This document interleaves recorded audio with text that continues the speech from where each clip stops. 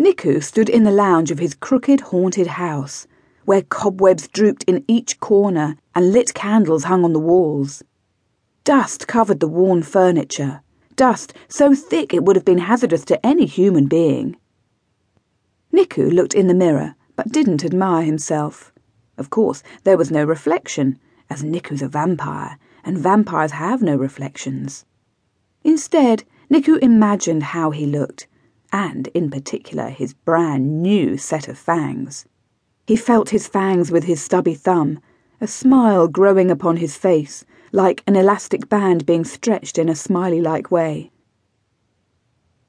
Before he had gotten his fangs, Nicu had been a rather poor 9-year-old vampire, as not only had he been fangless, but he was short, much shorter than most 9-year-olds, as a matter of fact, and as podgy as a mini version of Father Christmas.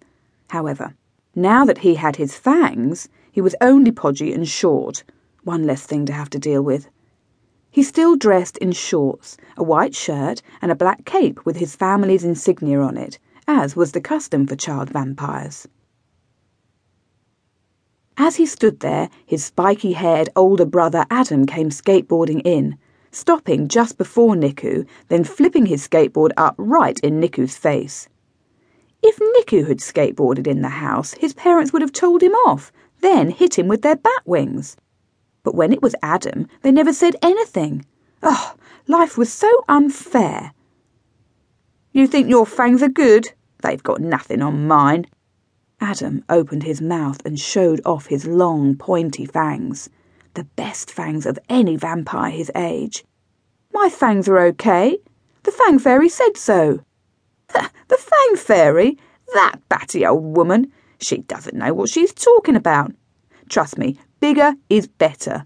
With those little things, you'll never get anywhere." Nicu felt his new fangs again. "Get me where?" "Anywhere.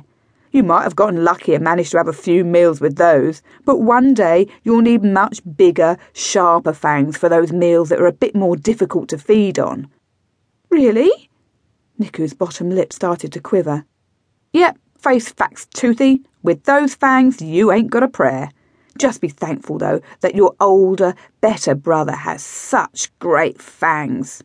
Catch you later, Tubby." Adam patted Nicu on the tummy, laughed, then dropped his skateboard and skated along the corridor, down the stairs, and disappeared. Nicu was boiling, and steam emerged out of his ears. He looked as though he'd just gotten out of a sauna. "I hate you, Adam!"